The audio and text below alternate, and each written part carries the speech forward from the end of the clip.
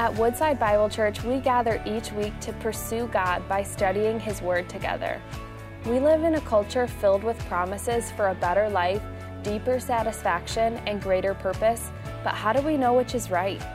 We invite you to join us for Smoke and Mirrors, deciphering truth in a world of truths, where we'll look to Scripture to expose the illusions of our culture, and together hold fast to a better answer, God's.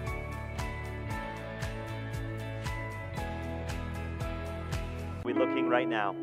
So I pray that you would have our eyes continue to be fixed upon you and you alone right now. May we see you high and lifted up as you are drawing people near to yourself, as we just sung and petitioned and asked that you would draw us near to you. We love you, Lord Jesus. I thank you, Lord Jesus. I praise you that you have gifted us with a team to lead us, not in a song, but to lead us to a person, to lead us to our King, to lead us in obedience humbly to you, Jesus. So as we open your word right now, please speak to us.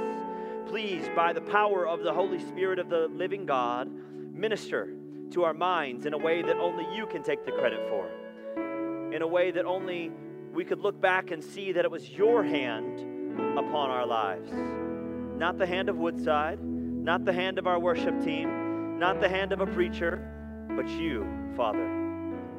So right now we surrender. We surrender the things we're holding on to that are keeping us from you. We repent and let go of the things that are killing us so we can give you our undivided attention. We ask that you would speak to our eyes and give us sight. Speak to our ears and give us hearing. Speak to our hearts that it would be good ground, that a seed could fall in and a harvest of righteousness, fruit that would remain, would be born in our lives because of your word. So thank you today, Jesus. We love you today, Jesus. We praise you today, Jesus. We ask all of this in accordance with your perfect plan for our lives and the name, the only name given under heaven by which men would be saved, the name at which every demon would flee, the name at which every tongue will confess and every knee will bow one day as Lord of Lords and King of Kings, the name of Jesus. Together we say amen and hallelujah. Let's put our hands together for our King, Jesus Christ. Hallelujah. All right, kids, you can go to kids ministry now. Any kids need to be dismissed to kids ministry. Children, thank you for worshiping with us. How many of you praise God for our kids? Come on, let's get excited. How about for a worship team that leads us to the throne every Sunday? Hallelujah. Amen. Amen. Amen. As we make our way to our seats, I want to talk about something that we're probably a little sick of talking about by now, but it's something that we cannot miss the spiritual implications of. Somebody say, I can't miss it. Wonderful. Last year, 2020, right? We've talked about it a lot. We've talked about it in every direction we possibly could, but there are spiritual implications that I want to make sure we do not miss, especially as we open a new sermon series today in Ecclesiastes. And this past year contained lots and lots of surprises. Amen? Every year it contains lots of surprises, but this one definitely felt a bit abnormal. I think life as we knew it felt abnormal. Friendships began to feel abnormal. Our schedules certainly felt abnormal. The days, the weeks, the months, they began to run together. How many of you had at least one day in the last year that you didn't know what day it was when you woke up? Right? Absolutely. I began to think that Sundays were Thursdays because I preached on Thursdays and it aired on Sundays. I had no idea what was going on. And these abnormalities that we encountered in our lives led to some irregularities in our lives, which I think led almost everyone to wonder, what's the meaning of all this? What's the purpose behind all of this? What's going on in my life? What is actually happening when it feels like everything's the same, when it feels like I don't know where I'm going, when it feels like I have no idea what tomorrow is going to bring? We ask for meaning and we ask for purpose. And I think switching gears a little bit into levity, it reminds me of a famous movie character. I'm going to name the name of the movie character. Raise your hand if you know who I'm talking about. His name in the movie was Phil Connors. Anybody know who Phil Connors was, portrayed by Bill Murray in Groundhog Day? Come on, how many of you have ever seen Groundhog Day? Yeah, right? Where over and over and over again, he woke up and every single day was the same, right? This began to feel a little bit like 2020 for some of us, where we're like, Corona time is real. I don't know what's going on. I don't know what day it is. I wake up and every day feels like it's February 2nd. Every day sort of feels the same. And in this movie, which is totally church inappropriate, so I can't play any clips, but I can edit it out of my mouth. There's a great scene in the movie where he's at the bar with a couple guys, and he says, what would you do if you felt like every day was the same, you were stuck in one place, and nothing you did really mattered? One guy looks into his beer mug and says, yep, that about sums it up for me every day of my life. So now we can laugh at a movie, we can think about a year past and thank God we're on the horizon of something new perhaps. But what do you do when that, yep, that about sums it up for me statement is how you feel? What do you do, or what did you do perhaps last year when it felt like everything was the same and it felt like everybody was saying the same thing? What did you do when you were seeking meaning and purpose in the times where we didn't really understand what was going on? Some people looked for pleasure.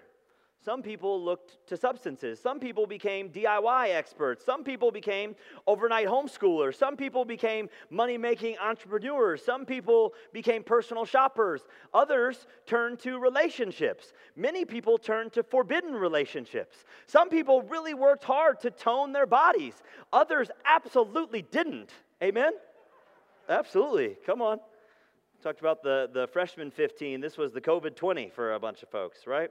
People became news junkies and armchair epidemiologists and armchair virologists and political experts overnight. I was asking people, oh, wow, you must have gone to school a lot this past year to get this degree in everything you're trying to tell me the news is telling me is exactly right. But everyone, no matter what they pressed into, was and is looking to give their life some semblance of normalcy, purpose, meaning, and transcendence. And that's why we're going to start a 6-week series today in the book of Ecclesiastes. So if you have your Bibles, go ahead and turn to Ecclesiastes. It's right after Psalms and Proverbs, right before the Song of Solomon and the major prophet Isaiah. We're going to cover the first 11 verses of chapter 1 today. And we're going to open this book with an introduction like this because I believe it offers a very unique perspective on human life. One that is very relevant for the church today.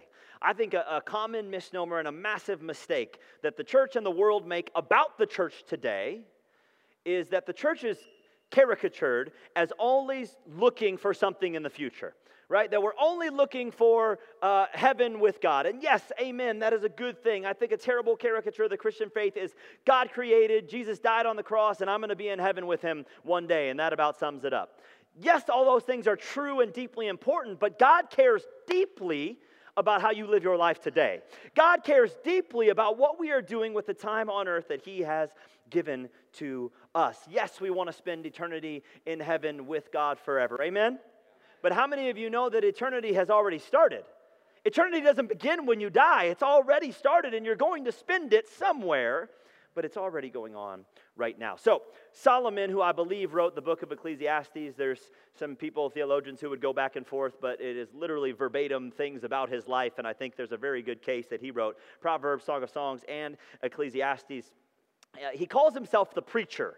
So he kind of gives himself this title in verse 1. He says he's the son of King David, the king in Jerusalem, and the preacher. And then he begins to outline things about life. He begins to sort of unmask the myth that human autonomy and self-sufficiency is enough for us. And what he drives us into is frailty and inability and how we do not have it all figured out. And this book, perhaps more than any book in the scripture, in my opinion, uniquely exposes the insanity and audacity and absurdity of a life that is detached from Jesus Christ. Because this book talks about the meaninglessness of everything done apart from God. And I think that we can begin to resonate with this. And we're going to kind of sit in this for a little while, like we did 2 series ago. If you've been walking with us, we were in a series called Good Morning, where we were in the book of Lamentations, written by the prophet Jeremiah, and we wondered, is this going to get any better? It was a pretty sad series, but it was a sad book of the Bible, written that way, inspired by the Holy Spirit of the living God, so that we would catch it. This book is written the same way.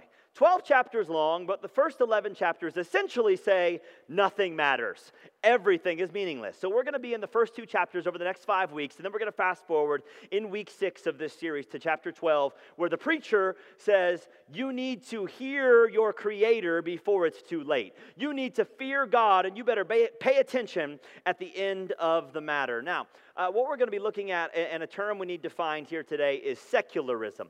Secularism, quickly defined for our purposes over the next 6 weeks, is sort of a mindset or a worldview that rejects any spiritual reality, any religious reality, right? So secularism says that there is no God, but you can find purpose on your own. Secularism says it's up to you to find self-belief and self-fulfillment, that you get to define your own meaning. You live out your own truth. And as you do you, just make sure that your truth never intersects with my truth, because the chief sin of secularism is telling somebody they can't do something. They can't do something, they can't be something. No matter what actually is and is fact, secularism says you get to define your reality. You get to define your meaning. You get to define your purpose. And you don't need God at all. You can do whatever you want. So as we look at secularism over the next 6 weeks, as we look at Ecclesiastes over the next 6 weeks, we need to kind of sit in it again for a little bit, church. And I'm sorry if this comes as a disappointment to you, but we have to look very, very carefully at our lives to determine if I have the Christian label and lifestyle, or if I only have the Christian label but I live a secular lifestyle. We need to deeply examine our lives, because we need to figure this out for ourselves, and the only way we can do it is actually sit in it, right? So we're going to do it today, we're going to do it next Sunday, and the Sunday after that, and it's going to be great, because you need to have an answer to this. There's a pastor in Australia, his name's Mark Sayers. I think God's given him a unique insight and explanation into Western culture. And he says that Western culture likes to borrow a lot of the story of Jesus Christ, but leaves out the lordship of Jesus Christ. That Western culture, we love the kingdom, but we don't want the king. And in Western culture, secularism borrows a bunch of things that you can only find in Christ.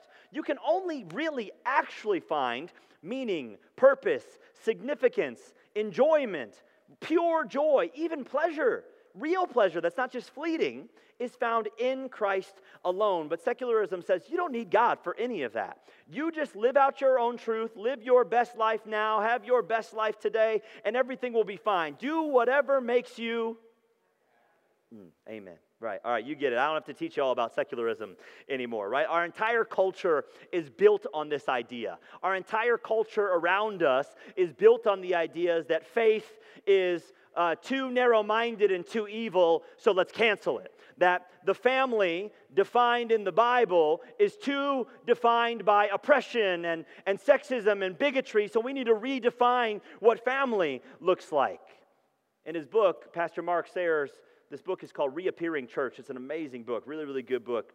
He has this quote that I want to read to us. It says this: "The whole of contemporary Western culture, from the structure of our malls and cities to the very fabric of the internet and social media platforms, are ideologies that shape us toward a vision not rooted in the eternal, but in the unlimited freedom and pleasure of the individual." But in the unlimited freedom and pleasure of the individual. Does that sound familiar today in 2021, church? So this book was written thousands of years ago, inspired by the Holy Spirit of the living God, in my opinion, again, penned by King Solomon. And we fall into the exact same wrong answers found in the wrong places for thousands of years. The same thing that the preacher's going to warn us against today, many of us are going to walk out and live it out today. So this is the reality of where we live today. This is the reality of culture. This is the reality of having the label of Christian, but the lifestyle of a secularist. The lifestyle of I'm going to go do whatever I want and whatever makes me feel good because I'm going to live my best life now. That's the lifestyle that many of us are going to walk out today living. But my prayer is that maybe just one more of us might have a label of a Christian and a lifestyle of a Christian today, that we would actually walk out what the Bible actually says. The age-old search for meaning continues on, and that's what we're going to be looking at over these next 6 weeks. One of my favorite quotes by C.S. Lewis is this: "Human history is the long and terrible story of man trying to find something other than God that will make him happy." Human history is the long and terrible story of man trying to find something other than God that will make him happy. The author, the preacher, King Solomon, in my opinion, in verse 1, again, we get his identity. Whether it's Solomon or not, his life is verbatim explained here, so I'm just going to move forward and preach from that direction. And what he's doing over these next 11 verses is encouraging us to reject this idea. Reject this secular worldview and make God the focal point of our lives. So again, for 6 weeks, we're going to be in the book of Ecclesiastes, looking at the end of the matter, finally, is what Solomon says in chapter 12, to hear your Creator before it's too late, and to fear God. So we've given this series the title, Smoke and Mirrors, Deciphering Truth with a capital T in a world of truths with lowercase t. Smoke and mirrors, deciphering truth in a world full of truths. We're going to expose the illusions of secularism. We're going to expose the empty promises that the world offers us all the time, whether it's on the TV, the radio, with conversations we have with advertisers that tell us what we need. We're going to expose all this and find real meaning in the midst of the madness. So today, we're going to be in the first 11 verses. Does everyone have their Bible open to Ecclesiastes chapter 1? Open your Bibles to Ecclesiastes chapter 1. If you didn't bring a Bible to church today, I would encourage you to go to the Connect desk where Mike is holding up a Bible. Take that with you. That's yours today. You need a Bible. You need God's Word more than you need Pastor Ryan's Word. Amen? All right, and if you are beyond like row 9, you can't read what's on here. So don't nod your head like you can. I sat back in every seat to see, and I've got good eyesight, okay? So I don't want you to be like, preacher, I'm listening, and you've got Instagram open on your phone, okay? So I just want you to know, I know, all right? The secret's out. But that's okay. I still love you. There's grace for all this, right? So we're going to look at the first 11 verses of Ecclesiastes chapter 1 today because we need to answer a question. The question that Solomon is asking is simple. Why does nature repeat itself? Why does nature repeat itself? This might not sound like a big deal for us to answer, but this is one we absolutely need to have answered. Why does life seem to go round and round? What is the point of it all? Is there even a purpose or a meaning to this? Is there a direction to life? Or is this what the scientists tell us? It's just a random collection of moments and randomness and the order of nature unfolding, and it doesn't matter what we think, say, or do, it's all just going to unfold. I think the first place we need to go is directly into Solomon to figure out who he is a little bit. Now, we're not going to spend too much time on who Solomon was, but because of who Solomon was, there is deep insight offered here. Now, if you know anything about Solomon's history, you know that he had a life that was marked by faith, whether he wanted one or not, because he was the son of Israel's greatest king, because he was next in line of a throne that would never end, of a kingdom that God said would have no end. Now, things started off okay, and I believe that Solomon's heart was pure toward the Lord, and the Lord knew that as well, and the Lord wrote this story throughout sacred scripture, which we see primarily unfolding in 1 Kings chapter 3 and 4, where he came to Solomon and he said, whatever you want, I'm going to give it to you. Now, God is not a genie, amen? All right, some people didn't say amen because they're like, for real?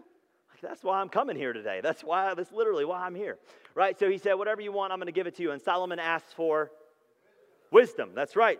It said God fills him with wisdom. When God fills you with something, that's a lot. So Solomon had a lot of wisdom. Chapter 4 said that people came from all over the world to hear for themselves the genius of his wisdom. We have it written down for us in Proverbs, Song of Songs, and I believe Ecclesiastes. But all this wisdom that God filled Solomon with paled in the face of temptations, unfortunately.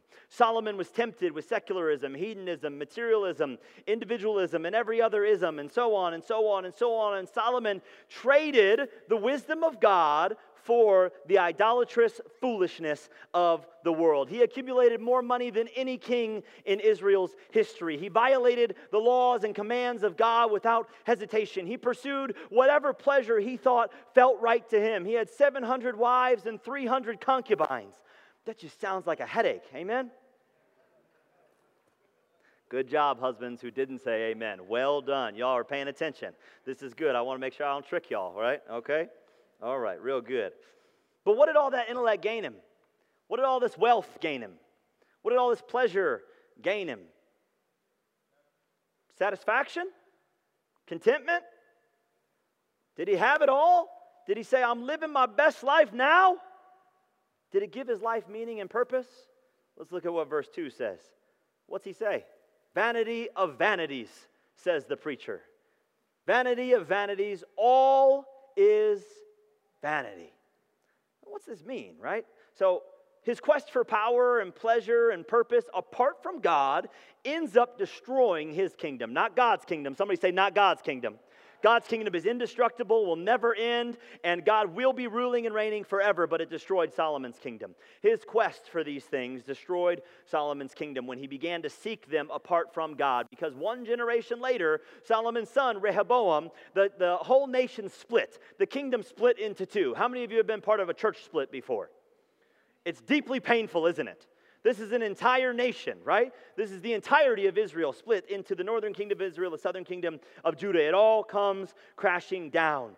And then he kind of gives this big idea for the book of Ecclesiastes when he says vanity of vanities. Now, we're not going to go too deep into the Hebrew, but the form is called superlative, which means almost like an exaggeration or a never-ending exaggeration. So when we hear Holy of Holies, that means the holiest place on earth. When we hear Song of Songs, that means the best song ever written by Solomon. When he says Hevel of Hevels, which is vanity of vanities, he says it's as meaningless can possibly be. Everything is utter meaningless, as meaningless as possible. Vanity is used 38 times in these 12 chapters. And the definition is it's a wisp of vapor. It's a breath. It's something that is there for a moment and then gone. The word picture created in the Hebrew definition is if you tried to grab it, it would slip out of your fingers. It was just vanish. That it is utterly meaningless. And then the Hebrew definition is the nearest thing to zero.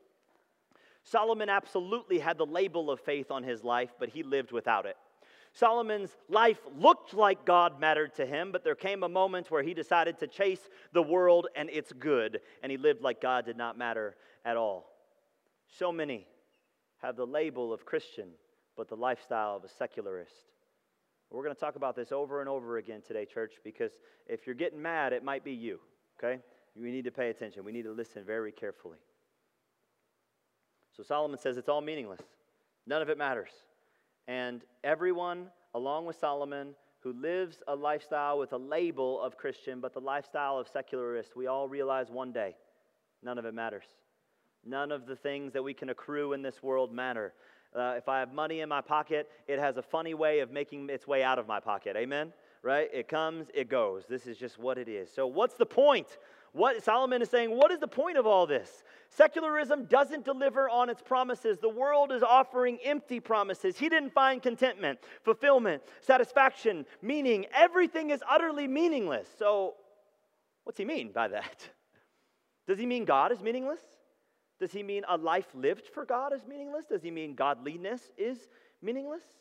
He doesn't really seem to be in a hurry to answer these questions for us. He spends 11 chapters, and again, we have to sit in it because we need to understand what exactly it is he's talking about.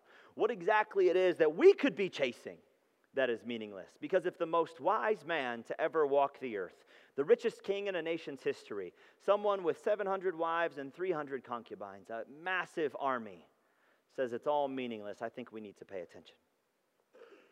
So the answers that he looks for, path after path that he traverses, question after question that he asks, the question that he's getting to right away is, why does nature seem to repeat itself?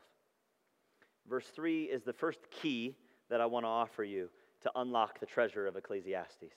So verse 3 says this, what does man gain by all the toil at which he toils under the sun? We need a couple definitions, but what does man gain by all the toil at which he toils under the sun? First, the word gain here is yithron in Hebrew, which only shows up in Ecclesiastes. That this is a word that is unique to Ecclesiastes. It means what profit or advantage or excellency can be added to a man from all of his toil, labor, work, that's what that word means, under the sun. Under the sun is used 30 times in Ecclesiastes, and it means life lived apart from God. Under the sun is just a naturalist way to look at the world, because under the sun is also under heaven. But he's just saying under the sun. So let's redefine it for us today, right? What good, what profit could I possibly get for all this work that I'm doing on the earth? How many of you have ever asked that question at work? Come on, let's be honest, right? What am I doing here? Why am I here? What is going on? So when we understand that this is what Solomon is asking, and then we understand just before that he said, it's all meaningless. It's vanity of vanities. Why does nature repeat itself? If this world is all there is, then what's the point of my existence? If all my education and all my money and all my love and all my trophies that I gain and earn is all there is, but it doesn't bring me a net gain, why am I even here? What is the point of all this if nothing ever really changes? That if we continue on and on and on, and that's just life, that when you box God out, when you lock God out, when we close God out, when we live our lives under the sun, apart from God, it's all meaninglessness. It's all empty. And I know, again, this is relatively hard for us to hear, but we have to figure this out. Whether or not you're passively ignoring God or actively disobeying Him or denying Him, everything we do apart from God is worthless. Everything we do apart from God is meaningless. Because if this is all we're left with, if naturalism and secularism is all we're left with, then it's just a combination of time plus chance plus matter, and we're all here on July 25th, 2021 by accident. How could that be? What kind of worth and value does that offer to your life? If you're just here, one happy accident after the other. Do you see how crazy that sounds? Do you see how empty this sounds? Do you see how worthless our lives become if that's all it is? This is what Solomon is getting to. This is what he's saying when he says vanity of vanities. And he's not asking a unique question, what does man gain? Right? This is a question that was also asked by God himself when he walked the earth, Jesus. What did he say in Mark chapter 8? What does it profit a man if he gains the whole world and loses his soul? And what's the answer? Nothing. Let's try it again. What does it profit a man if he gains the whole world and loses his soul? Some of you are still not convinced. Just shout nothing real loud and we'll move on. All right, real good. I just want to make sure you got that. So we can go ahead and chase and buy and sell and trade and accrue and store and share all the toys on earth, whatever it is we want to grab, but everything you have one day is going to end up in the junkyard. All the clothes we're all wearing right here one day is going to be torn to shreds. The seats you're sitting on are going to end up in the junkyard. The floor you walked in on, the car you drove in is going to end up in the junkyard one day. So when Jesus says, what does it gain a man to profit to gain the whole world but lose his soul? The answer is nothing. This world system promises us everything. All you got to do is turn on TV real quick, turn on the radio real quick, and you'll get some toothpaste that'll make your teeth whiter than ever. You'll get some cologne that will make you irresistible to the ladies. You'll have skin so soft that you'll be laying in a bath of milk. Have you seen those commercials? I'm like, that doesn't even look attractive. Like, that doesn't even sound good or feel good, right? But it's just the way of the world, right? You get promised all these things, but you end up with nothing. Nothing at the end do we get to take with us. Only that which is done for Christ will last, right? And maybe your answer to Jesus when he says, what does it profit a man to gain the whole world?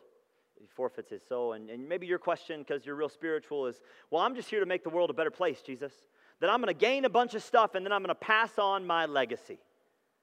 There's only one legacy that's ever going to last, friends. Every other legacy is going to fade away. Only one legacy is ever going to last, and his name is Jesus Christ, right? That is the only one that's ever going to last. It's the only place our life will ever find meaning, and the preacher understands this, right? Solomon, the wisest man to walk the earth, understands this. So let's read together the last 8 verses here, verse 4 through 11, as we get a little bit deeper to the answer of this question, why does nature repeat itself? Starting in verse 4, chapter 1 of Ecclesiastes. A generation goes and a generation comes, but the earth remains forever. The sun rises and the sun goes down and hastens or retreats to the place where it rises from. The wind blows to the south and goes around to the north. Around and around goes the wind, and on its circuits the wind returns. All streams run to the sea, but the sea is not full. To the place where the streams flow, there they flow again. All things are full of weariness, a man cannot utter it. The eye is not satisfied with seeing, nor is the ear filled with hearing. What has been is what will be. What has been done is what will be done, and there is nothing new under the sun. Is there a thing of which it is said, see, this is new? It's already been in the ages before us. There is no remembrance of former things, nor will there be any remembrance of later things yet to be among those who come after. So as we hear Solomon go on this seemingly sounds like a rant of these three natural illustrations and these three things in our lives that mirror a natural illustration, he says, in every case, there are changes, but in every case, nothing changes. That nature repeats itself. The wind blows, but then it goes back around and it blows again. All streams lead to the ocean, kind of like all nuts roll to Florida. You've heard that one before? No, you guys never heard that one? Okay, all right. It's just, yeah, it's all right. Nothing changes, but everything's seeming to change. It's like we're stuck in a hamster wheel. It's like we're running and running and running and running and running and never getting anywhere. It's like we're on the treadmill of life, just giving it everything we got. And then we stop and we look up and we're like, I'm right where I started. I am right back where I started. A great preacher and theologian from the great state of Ohio. Amen? O-H? Nobody. Wow. Jesus, help us. Okay, Alistair Begg, he's a great preacher and theologian. I actually had somebody say I-O in the first service. Can you believe that? When I said O-H, they said I-O. People were cheering, right? Don't worry, Ohio, Michigan, Michigan State, they're all going to fade away. They're all meaningless, all right? They're all meaningless. Even on the heels of football season, it's all meaningless.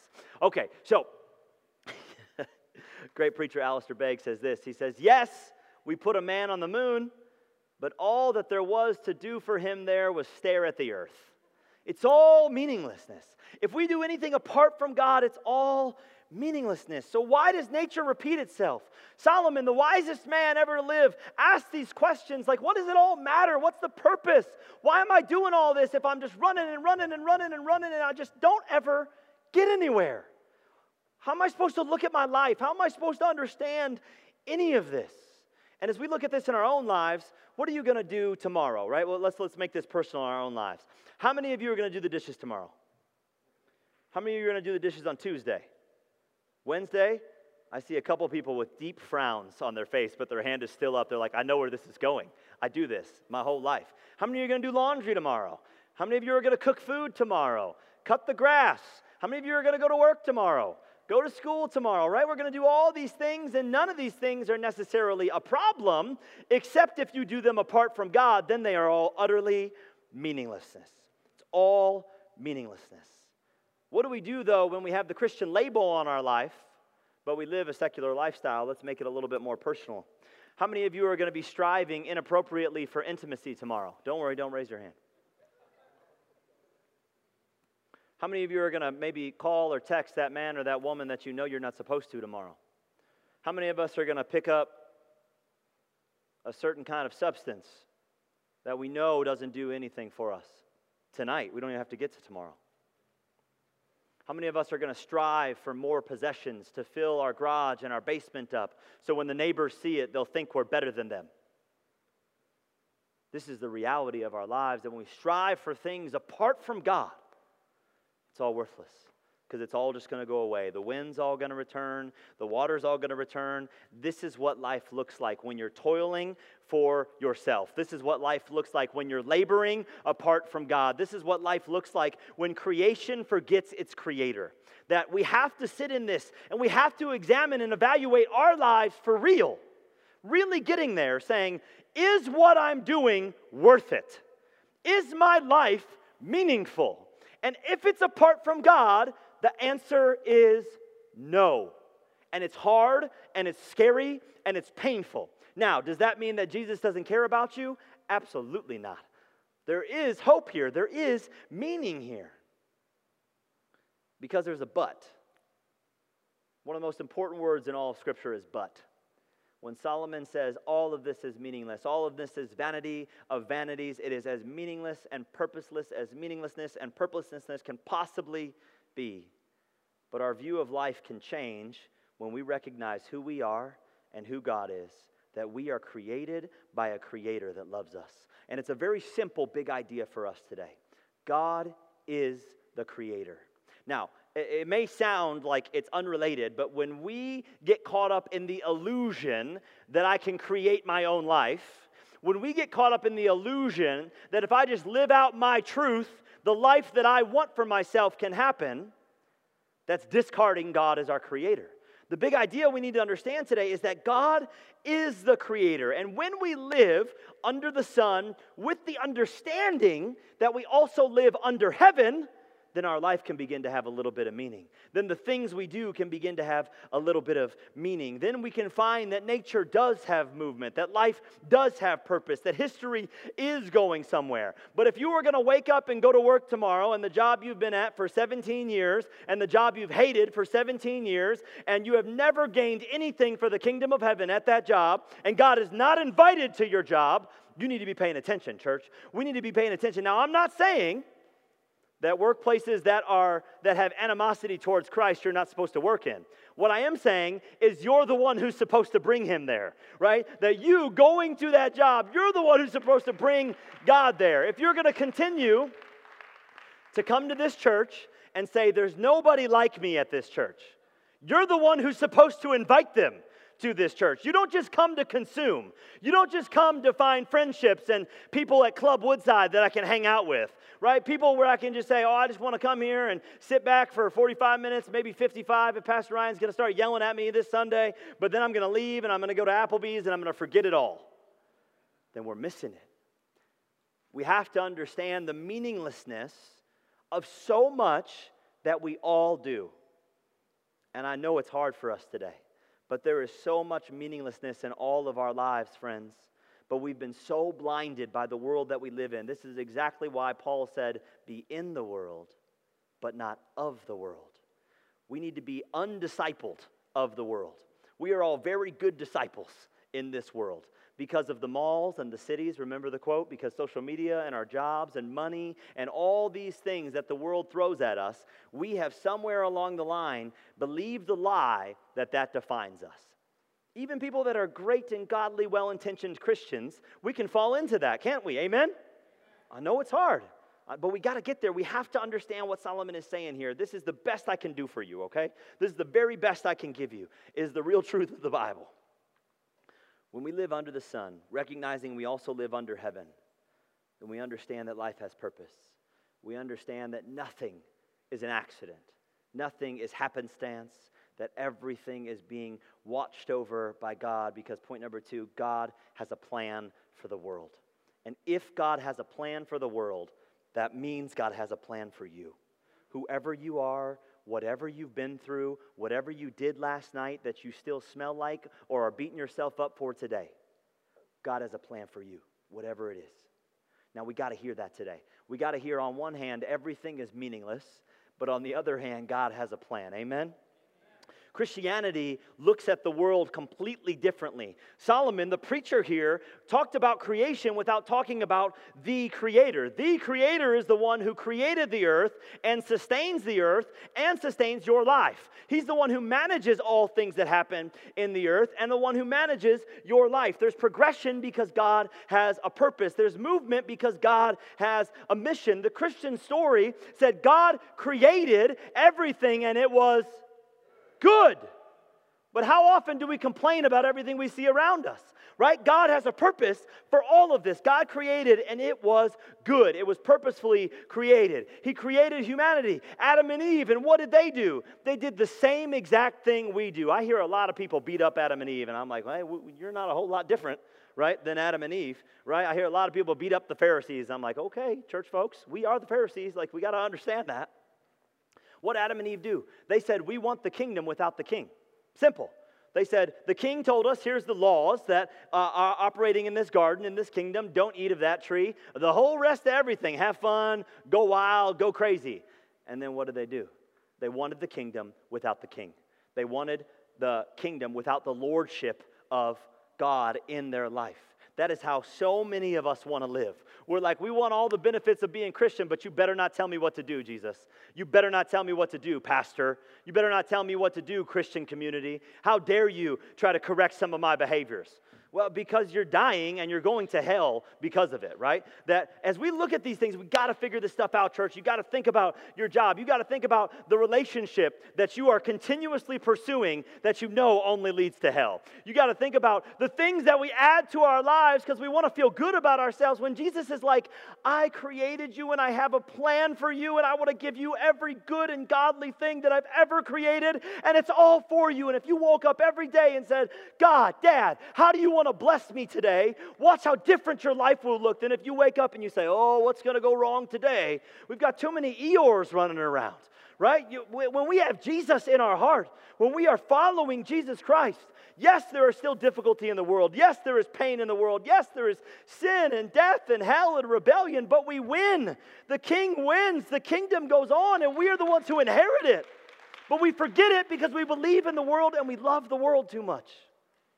Now, we're supposed to have love for the world. We're not supposed to be in love with the world. So from Genesis 3 on and on and on, they live in the kingdom. They don't want the king, and it's Groundhog's Day over and over again. It's Groundhog's Day playing out over and over again. God keeps pursuing. Humanity keeps failing over and over and over again. Will things ever change? Is there any meaning to this? Is there any purpose to this? Solomon said there's nothing new under the sun, but friends, there was one thing that was new under the sun. And I want to talk to you about this thing that was new under the sun one day. And this thing was it was a radical event as redemptive history moved forward. It was Jesus Christ, the Son of God, the Word of God Himself, God in the flesh, the Creator of the world, entering into the world. And now there is something new under the sun. Jesus is the only one that stands apart from all created order. He's the only one who's ever been here apart from all created order. And that's why Jesus says to the Jews, you are from below, I am from above. You are of this world, meaning you live under the sun. I am not of this world. Jesus gives something new. He grants you something new. He grants you, yes, you, every one of you, every one of us, something new when He gives you a new word, that you don't have to be trapped in the thing that you've been running in. You don't have to be stuck in the hamster wheel anymore. That God is giving us something new. Jesus gives you a new word when He says, if you continue in my word, you are truly my disciples, and you will know the truth, and the truth shall set you. Come on, church. You got to help me preach this, right? Jesus offers a new birth in John chapter 3 when He's talking to Nicodemus, and He says, if you want to see the kingdom of heaven, if you want to enter into the kingdom of heaven, you need to be born again. Come on, you got to help preach if you know what this is. Everybody needs to hear this. Then He establishes a new covenant in Luke 22 when He says, this is my body and I broke it for you. This is my blood and I shed it for you. And if you do this, anytime that you do this in remembrance of me, you are proclaiming my coming because I'm coming back because I love you, because I want you. Jesus offers you new life, life that has actually conquered death. When He establishes this new covenant, when He dies on the cross in Matthew 28. And because of this new age that Jesus has ushered in, John gets to see a new heaven and a new earth. And he gets to be in the throne room where God says to him, behold, I am doing something new. A new heaven and a new earth are being created as redemptive history progresses, friends. There's new events. There's new realities. There's new truth that can be true for your life. Truth is truth is truth, and it can never change if it's actually true, but you can actually believe it to be true. There's a new hope. God will make all things new. And even though people gain nothing from all their toil, all their work, all their labor, apart from God, the Apostle Paul says through Jesus Christ there is much to be gained for your toil. Why? In 1 Corinthians 15 he says, in Christ your labor is not in vain. Now if we believe this, if we really believed this, church, you would never have a meaningless day again. You would never have a purposeless day again. You would never look at any situation in your life and say this has no meaning. Because when you live under the sun and you know you live under heaven as well, everything has purpose. Everything has meaning. All the pain you've ever been through has meaning. All the stuff that you went through to get here today, all the mess, all the broken relationships, all the hellishness that we gladly put onto our own lives has a purpose and it has a meaning. As the worship team comes back up, we're going to celebrate in just a second here. I know it may not sound celebratory right now, but it's going to get there. Amen. Don't hang up on me, okay? None of your labor is in vain if it is with God, if it is in Christ. There can actually be something new for your life. And you know what the problem is? The problem is we don't believe it. The problem is we believe this is who we are, this is how it is, and nothing can ever change. I promise you, if you give your whole life over to Jesus, and I'm talking to everybody who's saved too, but really give your life over to Jesus, not just your eternity you're living, right? Your life that you're living right now. There's a lot of people that are saved that are going to heaven, in my opinion, but are not living like it today. Christian label, secular lifestyle. But if we really believe this, friends, everything can change. If we really believe this whole church will change, the east side of Pontiac will change, Oakland County will change, Michigan will change. I believe it all. I believe that this can change the entire world with just a couple of folks. I don't know if I got a couple people in here that really believe this today. Just like 2 people that really believe this can change the entire universe. And I believe that with all my heart. That's why I'm standing up here sweating, looking like a fool in front of you guys, right?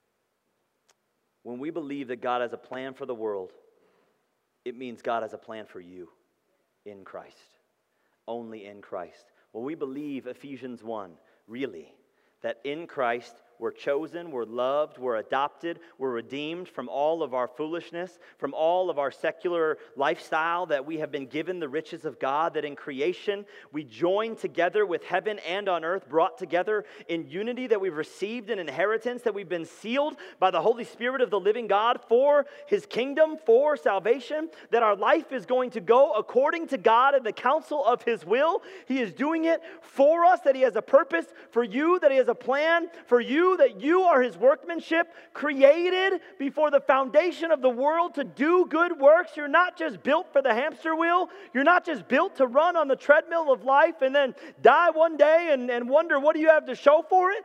The God of the universe created you. The God of the universe has a plan for your life. I want us all to stand up. Come on. It's time to get off the treadmill, church. It's time to get out of the hamster wheel, church. It's time to get up on your feet and believe it for yourself. That it's not Groundhog's Day anymore. That you get to live a new day.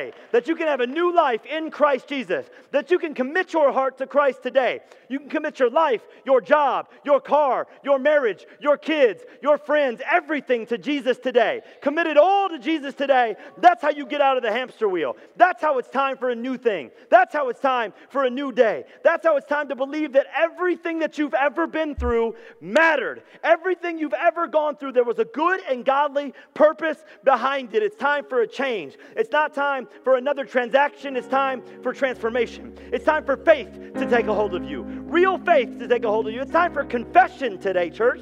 To confess and let that wash over you that I have been chasing hell for far too long. That I'm ready to sprint towards heaven. That the things that I've been doing that didn't matter, that were meaninglessness over my life, I'm done with that. And I'm confessing. It's time to let God turn the page of your life. It's time for you to follow God's plan instead of your own. Somebody say, not my own plan.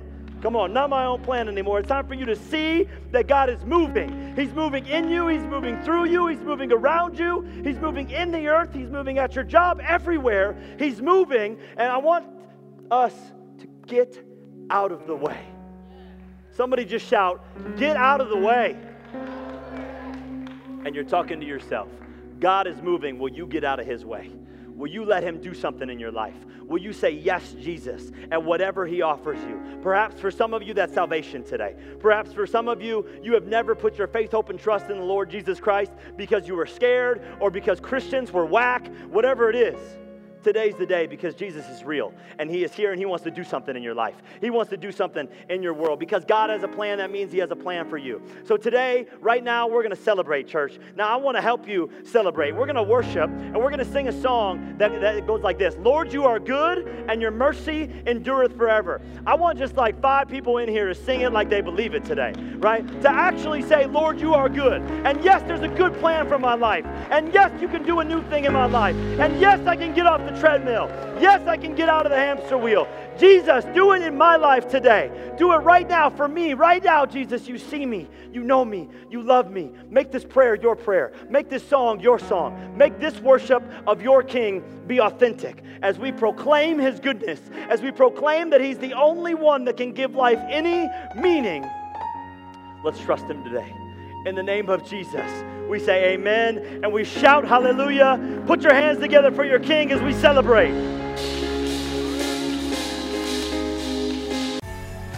Thank you for joining us as we study God's Word together. We would love to hear how God is moving in your heart and get you connected into the Woodside Bible Church family. Head to woodsidebible.org/connect to introduce yourself today.